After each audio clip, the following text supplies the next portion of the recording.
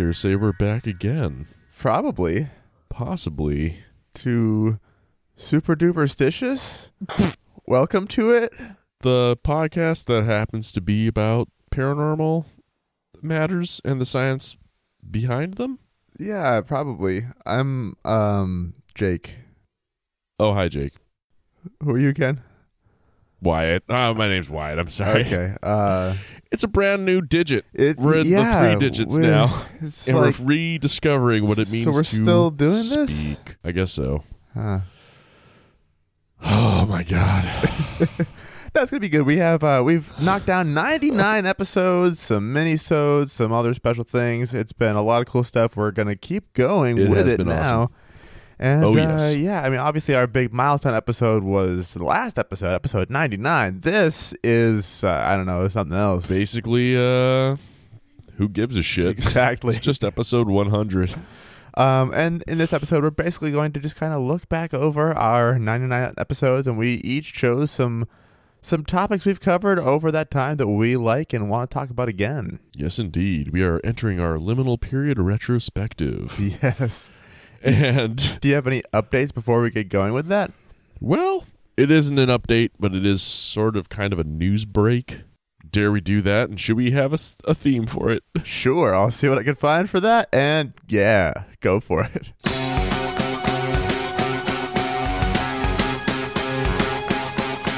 So this could be filed under the ET, maybe category. If you have not yet heard, fast radio bursts, or FRBs, have fascinated astronomers ever since they were first observed in 2007. These are signals that travel through very deep space to arrive here. We're talking like extragalactic distances, so from without the Milky Way. And there is speculation they may be indicative of extraterrestrial life. Vice recently reported on a new study by Cornell University where researchers have identified an FRB source about 500 million light years from Earth. Wow. That pulses rather ominously on a regular 16-day cycle. What do you think about that? Is it just slowly doing Morse code for YYZ? That's a Rush song? Rush Limbaugh? Sing that? Yep. I think actually is YYZ. I think we've talked about that before on the podcast because I made probably a similar joke. We're 100 episodes deep. We don't remember stuff anymore. It's all right. Plus, you know what? To start over again and redo when you everything. Find a flavor of ice cream that's so delicious, sure, you're having a second bowl of it. And yes, it maybe tastes the same, but god damn it, it's chocolate. Or if you're boring, vanilla. Hey. Or if you're a total straight-up freak, strawberry. So, right, the study is abstract as gently edited for comprehension by yours truly. Reads as follows, essentially, fast radio bursts, FRBs, are bright millisecond duration radio signals originating from extragalactic distances. Their exact origin, however, is unknown. Some FRB sources emit repeat bursts, ruling out cataclysmic origins for those events. In other words, perhaps like a dying star or some large, explosive event could send these out, but it would just be one big clap rather than repeats over time. So, despite searches for predictable regularity in repeat burst arrival times on timescales from milliseconds to many days, these bursts have hitherto been observed to appear sporadically and, though sometimes clustered, without a regular pattern. Translation, it's just too noisy and random for any kind of regularity to be made out. So far, they've just been interesting packets of information to kind of gurgle up from deep space. Here, however, we report the detection of a roughly 16-day signal pattern from a repeating FRB detected by the Canadian Hydrogen Intensity Mapping Experiment Fast Radio Burst Project, or CHIME-FIRB. In 28 bursts recorded from the 16th of September 2018 through the 30th of October 2019, we find that bursts arrive in a 4-day window, with some cycles showing no bursts and some showing multiple bursts within CHIME's limited daily exposure. Our results suggest a mechanism for periodic modulation, either of the burst emission itself or through external amplification or absorption, and disfavor models invoking purely sporadic processes. In other words, there is something creating these signals at regular intervals. It's not clear exactly what it is, but it is too regular and too clear to be due to pure chance, it sounds like. As described, that makes this the first known FRB to be on a repeating schedule. Scientists have a number of ideas as to what may be causing the regular cycle. The signal could be coming from an orbiting object, for instance, that only sends signals at a certain point in its orbit. It could also be coming from a binary star system made up of a massive star and a highly magnetized star, as outlined in a different study published on bioRxiv, or I guess just Archive. They should call it Starchive.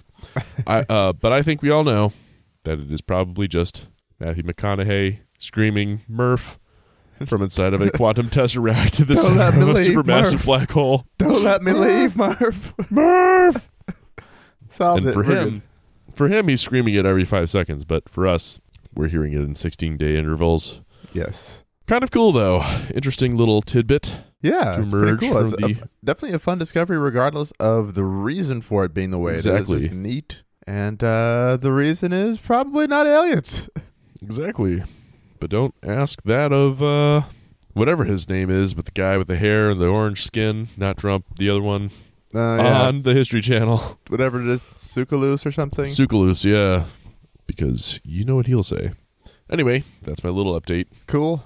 kind of thing. Like News it. break. I think we're almost ready to begin, but I happen to notice every once in a while you reaching off screen and pulling back a can of some certain degree of recognizability in our eyes now, and I want to show you what I'm drinking today. Ho! That's looking like some dirt weed from here. Yes, this is Dirtweed Double IPA by Four Phantoms Brewing. Allow me to pick that up now. Sorry, I thought we were going to keep going. Sorry, I didn't know if you were going to say what you were drinking. Oh, yes, and I am drinking a little more of the aforementioned Speed Wolf. If you listen to episode 99, you will have heard our introductory sort of entree into our new and improved super duperstitious world, now fueled by Four Phantoms Brewing. That's right. Now, Speed Wolf is a vanilla latte stout, and of their current Yes, offerings, indeed. the one I was the most interested in trying, and not one of the ones I received in the mail today. We call this segment Jake Looks a Gift Horse in the Mouth. Indeed. What do you think of the Dirtweed? Oh, it's a very yummy double IPA, and also pretty cool because over the winter I stocked up exclusively on stouts and porters, so it's kind of nice to have some variety, especially as spring is happening. There you go. I will say one thing that I like very much about Four Phantoms, they change their labels a bit with the seasons, which is pretty cool. Yeah. They're all pretty kind of D&D themed. Like, for example, Dirtweed has a tiefling reading a book, hanging out with an alligator, which is pretty fun. Hanging out, seems like in front of a fire, just in a cozy-looking little nook of some kind. They also have, you're talking about seasonal changes, they have a spring IPA coming out in the near future called Thaw. Which I have yet to try, and I'm looking forward to very, very much. Mm-hmm. Currently, if you're anywhere in Massachusetts or Rhode Island, you should be able to find a shop carrying these fine brews. Otherwise, consider paying a visit to New England to check them out. Yeah. Specifically, East Hampton, but they don't have a tasting room yet. But we'll let you know when they do. Four Phantoms. Thanks. Should we have a cleaner Four Phantoms. Drink it with your mouth. drink it with your mouth? Four Phantoms. Tastier than it is spooky? Actually, we could just work on slogans all the time now. Yeah. Four Phantoms. It's the beer that likes us. Four Phantoms. Anyway, thanks Four Phantoms for helping support this show. Everyone should support that brewery. With that said, As this is, I guess, technically an even-numbered episode, that does mean that... I go first? Nope. Damn it. Give you a chance. So, I think we each have at least 2 topics that we chose of just things we've covered Yes. before and want to talk about again. So I'll jump into my first one now, which is boy. actually something of a recent sort of rehash of something we talked about not long ago. I want to Oh, good. rewind to the very recent past of episode 97, in which I talked about a thing that is for sure not in the Grand Canyon. Oh, yes. Yeah. Okay. I want to revisit it because I happened to read just a tiny bit more from a stupid website that was taking the story seriously. The story, which, for a refresher, if you haven't listened to that recently or haven't listened to it at all yet, the idea that an explorer who did not exist discovered a mishmash Eastern religious temple in the American Southwest. Upon reading that this did particular, exist. yes, Just kidding. Exactly. Upon reading this particular article, my mind split in half, and now you all have to suffer with me. So I'm going to jump right into the copy from this website, which says the World Explorers Club decided to check on this story by calling the Smithsonian in Washington D.C. Though we felt there was little chance of getting any real information. So they're already starting out pretty skeptical of just the honesty of the Smithsonian. They're kind of like, we're going to follow up on this, but come on. We all know the answer here. Yeah. After speaking briefly to an operator, we were transferred to a Smithsonian staff archaeologist, and a woman's voice came on the phone and identified herself. I told her that I was investigating a story from a 1909 Phoenix newspaper article about the Smithsonian institutions having excavated rock-cut vaults in the Grand Canyon where Egyptian artifacts have been discovered, and whether the Smithsonian Institution could give me any more information on the subject. She said, the first thing I can tell you before we go any further is that no Egyptian artifacts of any kind have ever been found in North or South America.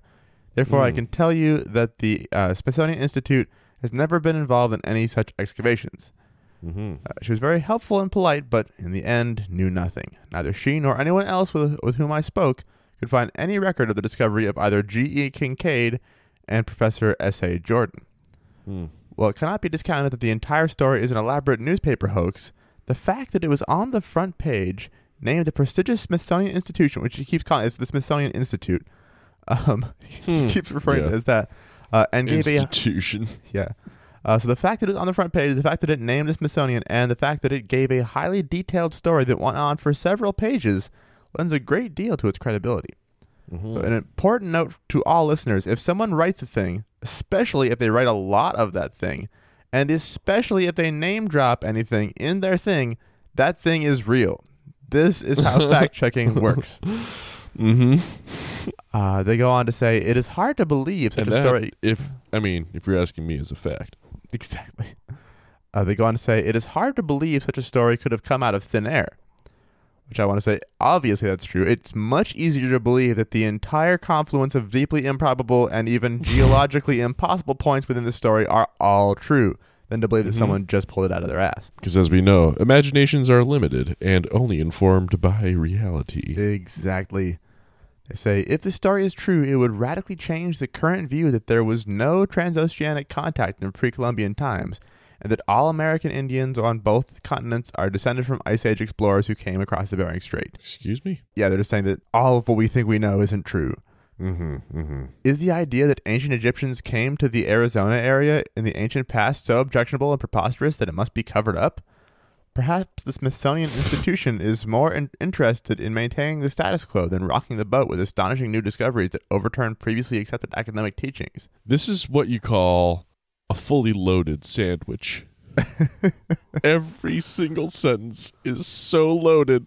Are we meant to believe that this isn't true simply because all the facts are there and people just don't want to say it's true? Because it is? That's exactly how it reads. Go on. So I want to reiterate a point we've made before, which is that archaeology and historical research in general thrives on finding new shit. And if there is any credible evidence for something truly groundbreaking, there would be a race to get the info out there as quickly as possible and get people excited about it. It would not be a cover-up. It would be like, oh shit, we found a thing that will get people to actually give a shit about history. We got to tell them. Can you imagine the paradigm-shattering, earth-quaking sensation of finding something like this for real? Yeah. It would be... Oh my God. All anyone would be hearing about for as long as... the rest of time. Yeah. 1909 through now, this would be the biggest thing that people would be found. News forever. Yes. They go on still. Historian and linguist Carl Hart, editor of World Explorer, then obtained a hiker's map of the Grand Canyon from a bookstore in Chicago. Poring over the map, we were amazed to see that much of the area on the north side of the canyon has Egyptian names. The area around 94 Mile Creek and Trinity Creek had areas, rock formations apparently, with names like Tower of Set, Tower of Ra, Horus Temple, Osiris Temple, and Isis Temple. In the Haunted Canyon area were such names as the Cheops Pyramid, the Buddha Cloister, Buddha Temple, Manu Temple, and Shiva Temple. Was there any relationship between these places and the alleged Egyptian discoveries in the Grand Canyon? Or just spitballing here, could it be possible that when white people saw these things for the first time, they did the white people thing they always do and named those things after other things they had heard of or seen before? Exactly. Nah, it makes way more sense that the names given by white people to landmarks in areas they invaded are 100% accurate descriptions of those landmarks' history. The only reason it could have a name like that. Mm-hmm. Informed by real Egyptians. Yes. This entire area with the Egyptian and Hindu place names in the Grand Canyon is a forbidden zone. No one is allowed into this large area. We can only conclude that this was the area where the vaults were located. Yet today, this area is curiously off limits to all hikers and even in large part park personnel. We called a state archaeologist at the Grand Canyon and were told that the early explorers had just liked Hindu and Egyptian names, but that it was true that this area was off limits to hikers or other visitors because of dangerous caves. I believe that the discerning reader will see that if only a small part of the Smithsonian Gate evidence is true, then our most hallowed archaeological institution has been actively involved in suppressing evidence for advanced American cultures, evidence most for hallowed institution, evidence for ancient voyages of various cultures to North America, evidence for anomalistic giants and other oddball artifacts, and evidence that tends to disprove the official dogma that is now the history of North America. Oh my God. The Smithsonian's Board of Regents still refuses to open its meetings to the news media or the public. If Americans were ever allowed inside the nation's attic, as the Smithsonian has been called, what skeletons might they find? Well, probably skeletons of mummified people and others. So that geez. That's a selection from that particular article about stuff. I'll link to it begrudgingly if you want to read more. My eyes are bleeding. I see the ears are too, so I can't really recommend people check it out themselves, but if you want to, it's there. Ears. That's crazy. I mean, I guess it's kind of sweet in a weird way because it's like a person throwing a tantrum because their dreams aren't being legitimized or validated. And you know, we've all been there. I've been there. I know when I was like 8 or 9, maybe. Santa Claus is not real. What? Come on. Wait, what? You can't be Jake. Come back. Where are you going? Oh no. Oh no.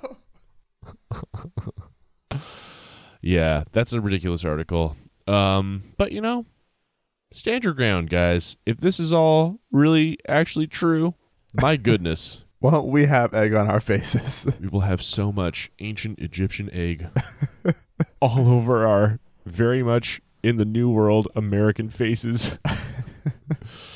But yeah, wow. That is a good one. What you got?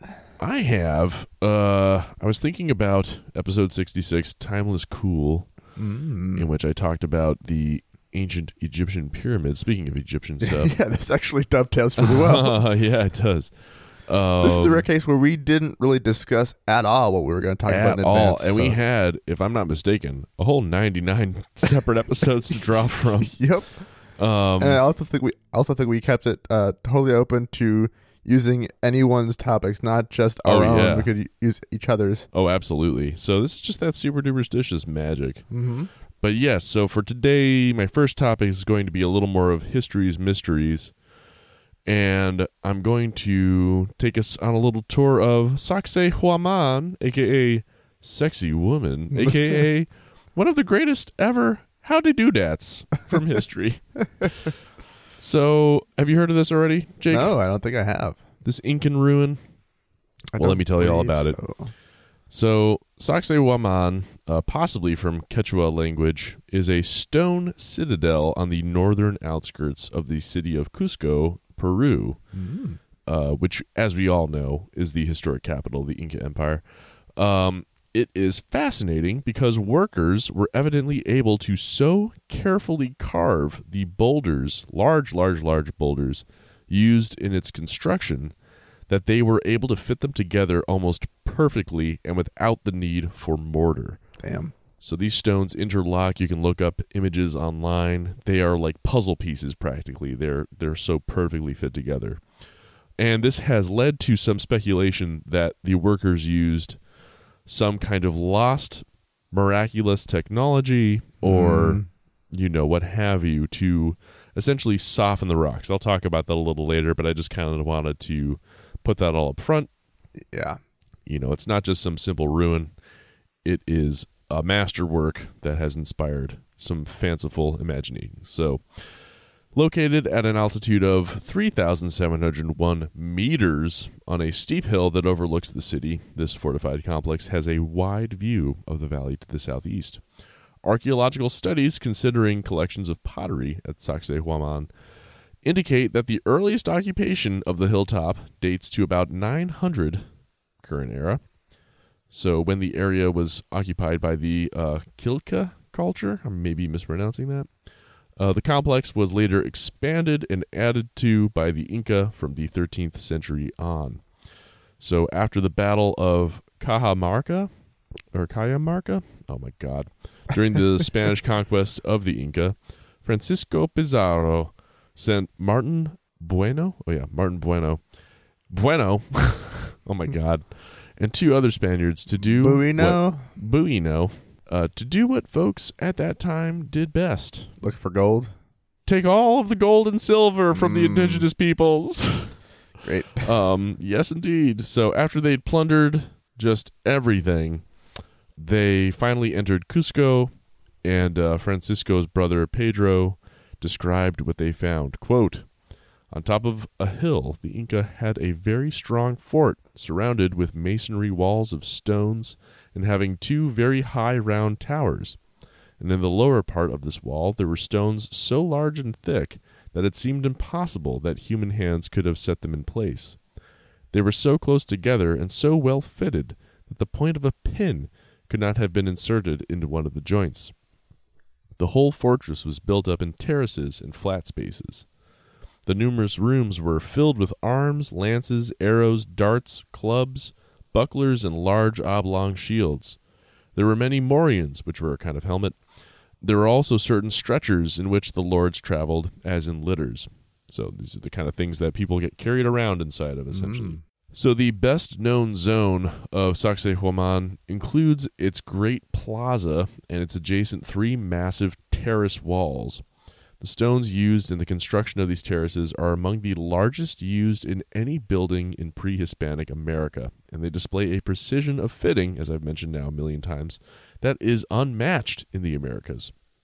Stones are so closely spaced that a single piece of paper will not fit between many of them. Wow. This precision, combined with the rounded corners of the blocks, the variety of their interlocking shapes, and the way the walls lean inward, is thought to have helped the ruins survive devastating earthquakes in Cusco. The longest of the three walls is about 400 meters, and each is about 6 meters tall. So these are quite substantial in size. The estimated volume of the stone is over 6,000 cubic meters. And estimates for the weight of the largest block, so this is largest single block, vary from 128 to almost 200 tons. Jeez. So following the siege of Cusco, the Spaniards began to use Sacsayhuaman as a source of stones for building Spanish Cusco. And within a few years, they had taken apart and demolished much of the complex.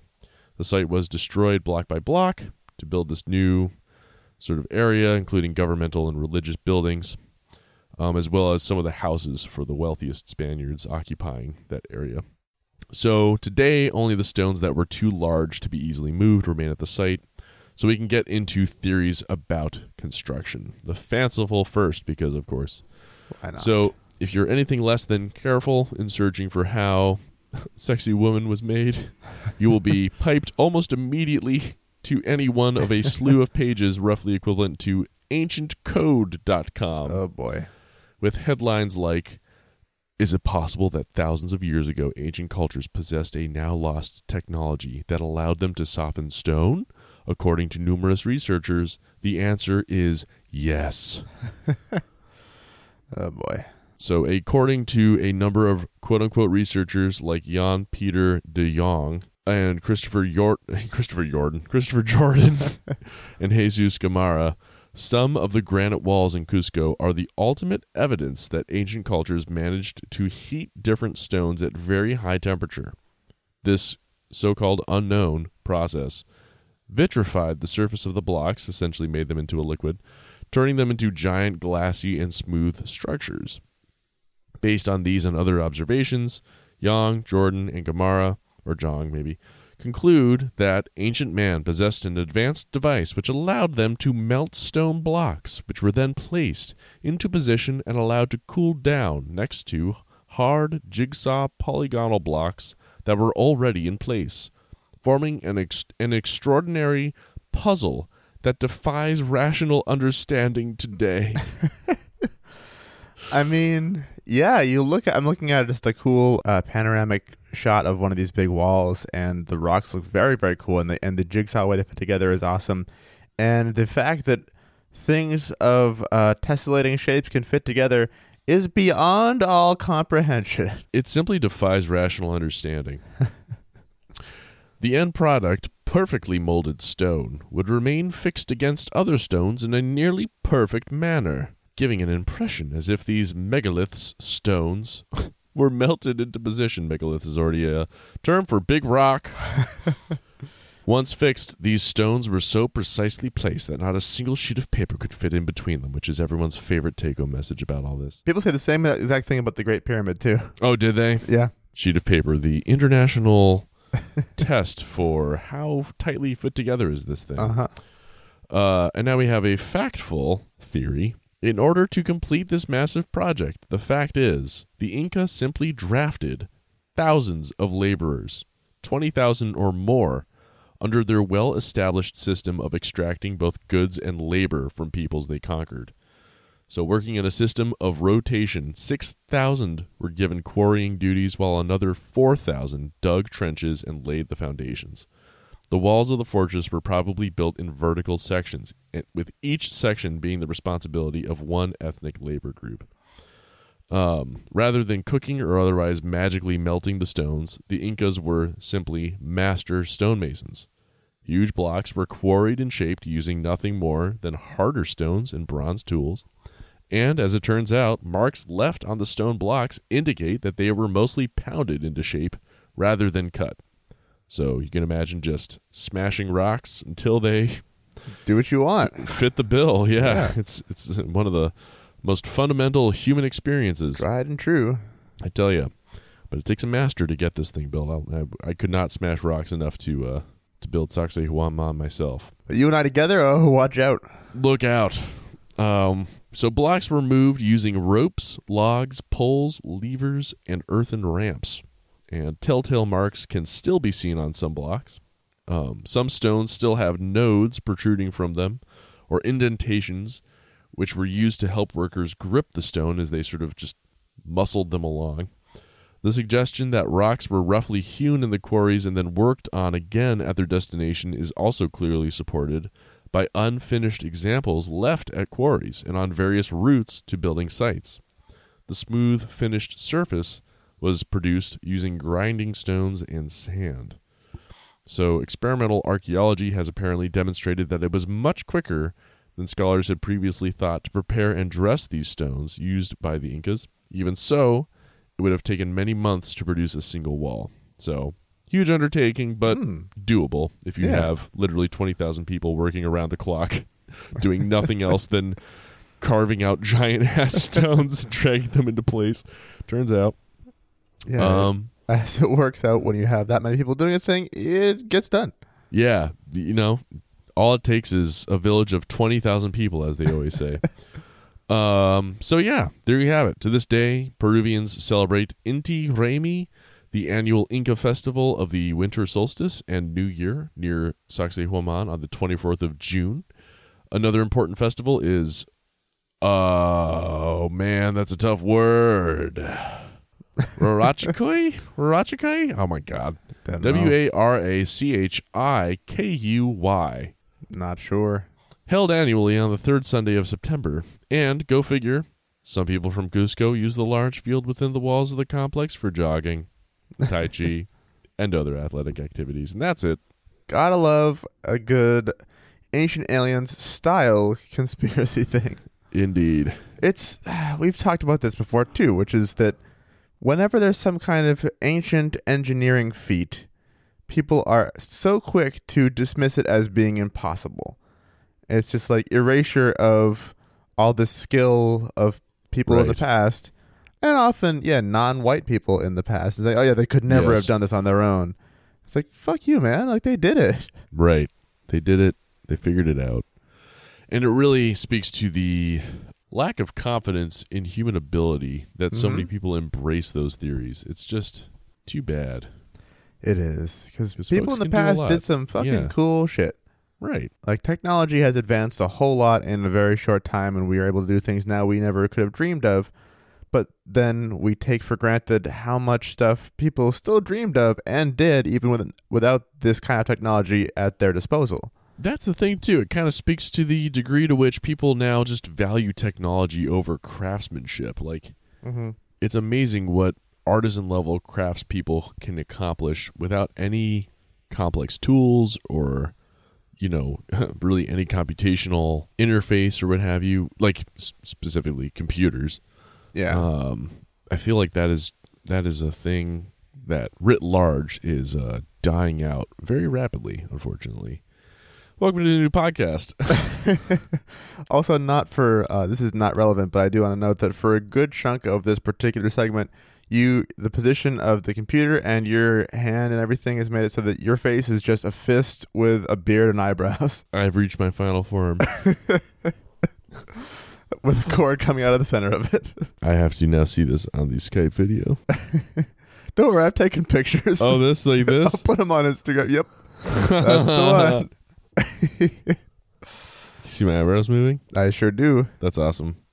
But yes, in addition to talking about the science behind a lot of strange, spooky, unexplained things, we also like to talk about the history behind stuff and why you got to give more credit where it's due to people who existed. Yes, indeed. And not just pretend like Europe is the be-all and end-all of what human life can be and always has been. Because if that were true, oh God. Help me. But yes. I can't believe how closely our things fit together just by chance. I would say you could not fit. That's what she said. I was going to say you couldn't fit a piece of paper between our two segments, but never mind. Oh boy. As it goes. Anyway. Yes. Before we jump into yours, dare we jump into the NCAA device? Yeah, it got so comfortable last time we used it for the whole entire 99th episode. I think it'll be very easy to just go ahead and let's just plug it right in now. Wow. It's actually plugging itself into That's actually true. Just talking about it made it happen.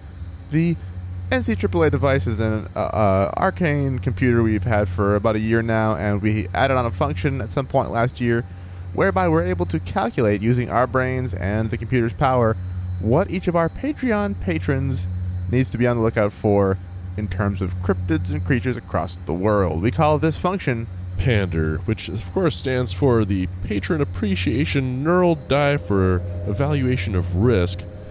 And we basically just allow the computer to do its thing. We'll report what we sort of see in our own headspace. And yes. I think today we can focus in on patron J.S. Tesla, who sounds like a highly charged individual. Fan of alternating current, I imagine. Mm-hmm. All right, I'll focus in here and see what comes up. And it is Culebre. Culebre? Oh my gosh. Or Culebre. Cute. It's Asturian or Cantabrian pronunciation, depending. Anyway, it's a giant winged serpent dragon of the Asturian and Cantabrian mythology. So any kind of dragony, snaky thing, you don't want that. Stay away from big worms, basically. Yes. Especially if you're near a cave, if you're near treasure. This thing may be guarding it. Tends to keep Xanus and Anhanus as prisoners. Yeah. So Quilebres man. are immortal, but Bad they do news. grow old as time goes on, and their scales become harder and harder to penetrate. Their bat wings, they have that doesn't work. Also, bat wings are a thing they have. They grow in their bodies, which maybe Oh yeah, on that the doesn't inside. seem like a thing that makes sense or would be useful to them, but that's what we're getting from the machine. Bat wings grow in their bodies. Make of The that good what news- you will. I will say there's some good news. They don't usually move. The bad news is when they do it, it is in order to eat cattle and people. Yep. So if you see a Quilebra and it's not moving, you're probably good. But if it starts to move, you are most certainly on in the trouble. menu. Yeah. Which, speaking of menus, one way to kill one of these beasts is to give him as a meal a red hot stone or bread full of pins, which are two things that could probably be made pretty quickly if you have to. And if you're worried, you could just keep either or both of those on your person at all times. So if you That's have true. some kind of means of keeping a stone red hot as you go about your business, that would be helpful. Or just just jab a bunch of pins into a loaf of bread and keep it in your pocket, the whole loaf, and you'll probably be all set. If it does start drooling because it wants to eat you, I've heard tell, because of this computer, that its spit may turn into a magic stone which heals many diseases, which, I mean, you probably could have figured that out just from hearing the name, but that's the thing. So if you're able to get it hungry to eat you and then feed it a red hot stone and or pin bread, it's going to be kind of a double win for you, where you'll get both not eaten and a magic stone. Which will allow you to basically stop this whole coronavirus thing from going on. Yes. So, yeah, do that. Stay away from this thing that we can't pronounce. And thank you For for so supporting much the show. for your support. We really appreciate it. We appreciate you, and we love you. All right, We Jake, do. let me unplug this thing first, actually, and then you Yeah, should tell me probably a about good your idea. stuff. All right, here we go. All right. Okay. If anyone else wants to find out what creature they need to look out for, the easiest way to do that is to join our Patreon. Patreon.com/superduperstitious. For as low as $1 a month, you can be entered into our little kind of lottery thing to be the next person to have your creature calculated. And there are many other perks as well, Mm-hmm. but we'll leave that to you to find out on the site, because I don't want to list them off now. Yep. On to more stuff. Hell yeah. So, yeah, for my other segment that I chose for today, we're doing just topics we wanted to cover. Again, not necessarily favorite topics, but in this case, I chose a favorite topic. And when it comes to favorite topics we've covered since the start of this here pod back in 2017, I don't think any longtime listeners will be remotely surprised when I want to talk yet again about friggin' crawlers. Oh, Which has actually been a little yes. while since I've done that, so I feel justified in pulling it back out again. Your gross. Your entree into that feels very much like mine for my next thing, and so I was Excellent. afraid you were about to say it, or kind of excited, to be honest. But nope. Carry on. Okay. So, yeah, when I refer to crawlers, I mean ghouls, flesh gates, the rakes. Jake or me. Yep, either of us. Whatever name you want to give to horrific, pale, hairless humanoid creatures stalking in the night, usually on all fours. So us. Other than facial hair. Yeah. And as always, I love me a good first-person account. So, Oh boy, I've got oh one boy. here by user Small Ginger Ninja, who the name sounds really familiar. I feel like you maybe heard from them somewhere else before. I checked. I was going to say that strangely felt familiar to me too. Did too. Maybe they commented. I just looked at her posts and didn't see any posts that were familiar, but maybe a comment on another thread that we read could be. I don't know. Mhm. Again, 100 episodes. Hard to remember what has or hasn't come up, but that sounds familiar. It may have been medium or large Ginger Ninja too. That's true. If you think of regular size Rudy from Bob's Burgers. Why do they call you that? I mean, just look at me. In any case, this post is called Glowing Eyes. So here goes. They say, to provide some context, this took place about a year ago. More accurately, October/November of last year, near my home in Michigan. So I think based on when it was posted, this probably places the story in autumn of 2018, I believe. Mm. For reference, I'm about an hour away from Detroit. A used to be small town that's become more densely populated over the last decade. Not Detroit, the place she lives. With a lot more hustle and bustle. Mm. However, where I live, I'm at least 1 mile away in all directions from any commercial zones or more modernized residential areas that tend to be a bit more congested. It's one of the last stretches of slow, old farm country in the town that hasn't been overrun with cookie-cutter subdivisions. My house was built in the 70s by my grandfather, with whom I still reside, along with my husband, daughter, and aunt. We are his caretakers while we save up/finish school to afford our own home. Mm-hmm. There's a sizable lot or three of land between our house and our neighbors on either side. Might be worth mentioning that growing up, my friends always said my house looked like a house you'd see in a horror film due to it sitting among dense trees. Some of the trees have been cut down to prepare for more houses, but fortunately for us, the builders violated multiple codes, I guess, so now there's just a bit of overgrown, expansive field. Anyway, I'm rambling. This is just setting up what the surroundings are for where the story takes place, I guess is why she's getting into that. But so the trees are cut down, and then stuff started to grow in there, as tends to happen due to forest succession. Mm-hmm. So it's an autumn Sunday evening, and the sun had been down for a bit. Most of the leaves had fallen by now, but I recall it being an unusually warm night for that time of year. Everyone in my house was winding down for the night and preparing for the work/school week. I say around 10:30, I decided to let my dogs out one last time before turning in for the night. So she let the dogs out. Now we finally know. I go to open our back door, which is a giant glass sliding door wall window. Mm-hmm. Weird description of a sliding glass door. And my dogs are right at my feet behind me, ready to bust out the door as soon as it opens wide enough. Mm-hmm. I'm glad I didn't let them, because I guarantee if they saw what I briefly did, they would have both charged toward it, and it would have been just bad news bears. I open the door, and where the edge of our yard ends and the brushy field begins, keep in mind this brush is just a bit taller than I am 5 feet tall exactly, a pale, grayish figure is standing amid the brush at the edge of the yard. Mm-hmm. The only reason I noticed it in the first place is because the noise my door made seemed to have startled it, so it made noise in the dry fallen leaves, which then caused me to direct my attention towards the noise, which is when I saw it. Living robot?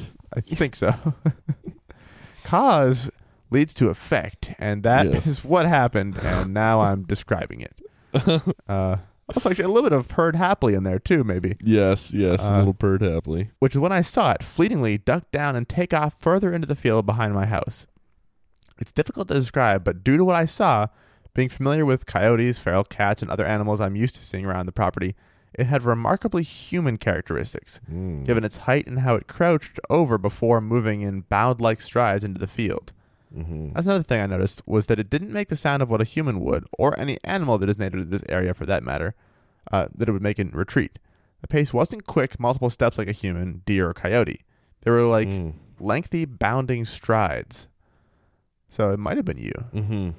And the sound it made hitting the ground had weight to it. The tread was not light. I guess this is what I'm trying to say. It sounded big. It kind of took my breath away, and I was left startled, but due to what I did see, believing what I saw to bear resemblance to a human, I sheepishly called out, "Hello? Is someone out here?" Mm-hmm. I'm still standing in my doorway, kind of frozen in mild fear. I yell again, "Hello?" This time a bit more confident and enunciated. I guess, "Hello?" Hello? This captures the attention of my husband and my aunt. My husband comes downstairs to see what I was yelling outside. Hello? See why I was yelling outside, as did my aunt. I explained to both of them, kind of frantically, what I had just witnessed. My aunt was spooked, and my husband went upstairs to get a flashlight and his air rifle. Good. Keep us safe. She had a description saying how she didn't like the idea of him hurting animals. It didn't let him own a real gun, and that's why he had an air rifle instead. I see. My husband and I both go outside into the backyard, him with the rifle and light, and we begin scanning a pitch-black overgrown field to no avail at first. Hello? Hello? Hello? Hello? Hello? Hello? Maybe after 5 minutes of looking, my husband hops on top of a sedan that's parked outside to get a better view of the field or any movement through the brush, and continues looking. His gaze stops in one particular direction, though. He hops down and quietly approaches me in the yard and points in the direction of what he was looking at. About 20 yards into the field, in the direction closer toward the back of my neighbor's property, there are two glowing orange-red eyes looking right at us through the brush, somewhat low to the ground. When he gets me to see what he's seeing, he decides to shoot in the general direction of this thing to maybe startle it a bit to see how it moves. Right. He did this several times, and it didn't flinch. Then he decided he would try to aim his fire directly at it to get a reaction, and he's a damn good shot. He hits it in what I imagined to be the face, and it sort of jumps up, and when it landed, it was a solid sounding thud against the ground. All the while, it did not break its gaze on us. Ooh. After hitting the ground, it moved further back into the field without running away necessarily. It kept eye contact with us the entire time, almost as if it was walking backward, not once averting its gaze. It eventually moved far enough back that we both had to jump onto the car to still be able to see it. Spooky. After several minutes of this, it had moved beyond our visual, so we hopped down and went inside. It's worth mentioning that there wasn't any sort of light that would have caused reflective eyes, aside from the moon, which wasn't even full, and it was very dark. We purposely kept our lights off, and the eyes looked as though they weren't even reflecting light, but more so emitting it. Do with this what you will, but I and my husband both know what we saw, and given the frequency and variety of animals we see normally otherwise, this was significantly different than what we see. We have deer, coyotes, foxes, possums, raccoons, skunks, and feral cats, all of which we are very familiar with.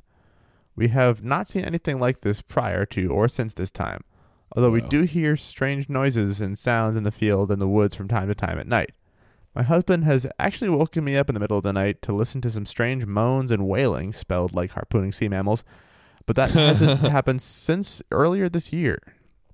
I felt it was valuable to share in the sense that not all encounters are ones where whatever it is inherently malevolent or predatory in pursuit of humans. It was just an experience that struck me as particularly odd. Wow. Before anyone says anything, as I know the legend and folklore of this cryptid has Michigan origins, no, it was not the Dogman, LOL. Unless Dogman has a human face, then slap the nickels out of my pockets and call me a liar. By George, it might be Dogman. Really? They wrote that? They did write that. Wowzers. So yeah, this woman saw a strange thing, and her husband shot at the face with an airsoft gun, and it didn't really care and just slowly backed away. Yeah. Did the Homer into the bushes kind of slide, and that was that. Wow. As is often the case with these kinds of stories, if true, good Lord. Mm-hmm. And you got to figure, too, there must have been a light source. I don't know what creature would ever benefit from producing light from inside of its body in that way that lives especially in its eyes, because that would just distract from being... The eyeballs are meant to catch light, not give it off. Not give it off, exactly. So anytime you see what appears to be glowing eyes, it's always a reflection of the inside of the eyeball. Mm-hmm. More often than not, a membrane we bring up a lot on the show called the tapetum lucidum. Tapetum lucidum. It comes up so often because people so frequently like to cite glowing eyes as signs of something being otherworldly. Which, to be fair, it does seem like the eyes are glowing. They do give off a shiny light, but it is simply reflective. Yes. But yeah, wow. Well, spooky. Surprised that they just went back inside. I would be freaked out forever, as usual, if I were to experience this. And yeah, wow. It's just interesting hearing so many different encounters of stuff like this, and people just say, "Oh, you know, I've seen every animal that lives in the area, and this didn't look like it." And the only thing that can really make sense is the idea of seeing something living there that just isn't what you expect to see normally. So we've mentioned the idea of like, oh, I don't know, coyotes with mange, or even bears with mange, and how an animal in a different context than you're used to suddenly looks very, very different and unsettling, and what that could mean. And also their behavior can change too if they're actually that sick, and that could have an effect on why it might not be afraid of humans the way it normally would be. Right. One cool thing I did see that I hadn't previously heard about was the suggestion by user Brad Davery or Brad D. Avery that at least in some cases, one possible explanation for crawler sightings is this. Let me play you this video. Oh boy. Oh my god, I don't like this already. So here's something on the ground. Oh, it's a sloth. Yeah. Just a little sloth just walking across a path at nighttime. Aw. And but you see that movement and you don't know what to expect before it happens, and it is I would be unnatural. Horrified. And it really fits the bill for crawler. It does. Lauren is enjoying the adorability of the sloth walking. It is cute, although it is undeniably creepy. Yes. It is not a movement you expect to see normally, and so it is kind of a weird experience. But that's also, that can explain maybe some sightings, since crawlers have been reported all over the world. Obviously, this particular description would only make sense in the neotropics, But Right. it's at least an illustration of the idea that seeing an ordinary animal in an atypical context is weird. Very true. I will say, as I think more and more about their scenario, why not look for tracks? Yeah, I expected She the story to describes go it on as to be heavily- that they watched it go across the field like that. That why not then in the daylight go follow the path they saw it take and see if they can figure out what Yeah, went totally. through there. But, who knows? Yeah. Okay, well, I'm wondering if I should provide an introduction to my next topic or just jump right on into this story as a means of introduction. I'll leave it up to you. Scott Martin and his family were traveling home by taxi from Stoneleigh on Tuesday, February the 14th at about 10:30 p.m. This is back in 2012. When they saw a mysterious dark figure with no features dart across the road in front of them before leaping 15 feet over a roadside bank as they approached Nescott College on the Ewell Bypass. Spooked by their seemingly supernatural experience, the couple's 4-year-old son, Sonny, was too scared to sleep in his own. Wait, I need to Yes, digest that information. Their son's name was Sonny. SONNY. All right. What would you like to name your child, a human being that you have created that will live an entire life of hopefully more than 75 years? Sonny. Of the Boy family. Was too scared to sleep on his own that night, while the petrified taxi driver admitted he didn't want to drive back alone. Mr. Martin, 40 years of age, the manager of a building company who lives in Blue Cedars in Banstead, said, "We were driving down the Ewell Bypass and saw a man on the other side of the road. We didn't pay much attention until he started crossing over to our side of the road. The next thing, he jumped over the center fencing in the road and ran across our 2 lanes. On the side of our road, is a bank easily 15 feet in height, and this figure crossed our road, climbed this bank, and was gone from sight, all in about 2 seconds. All 4 of us were baffled and voiced our sighting straight away with the same detail. A dark figure with no real features, but fast in movement, with an ease of hurdling obstacles I've never seen. My last image was of him going through the bushes at the top of the bank." Mr. Martin said the driver of the taxi shared his fears as the mysterious figure made off. Quote, "I'm not usually one to be freaked out by these sightings, but the cab driver was petrified," he said. "He didn't want to drive back alone. I'm honestly baffled by this sighting, and we are intrigued by it because it was so real but so strange." His wife, Sasha, 37, who is an accountant, added, "It was more that someone was trying to cross the road of a dual carriageway that was weird. My little boy was really freaked out." The family has since likened the figure to the legendary Spring-Heeled Jack.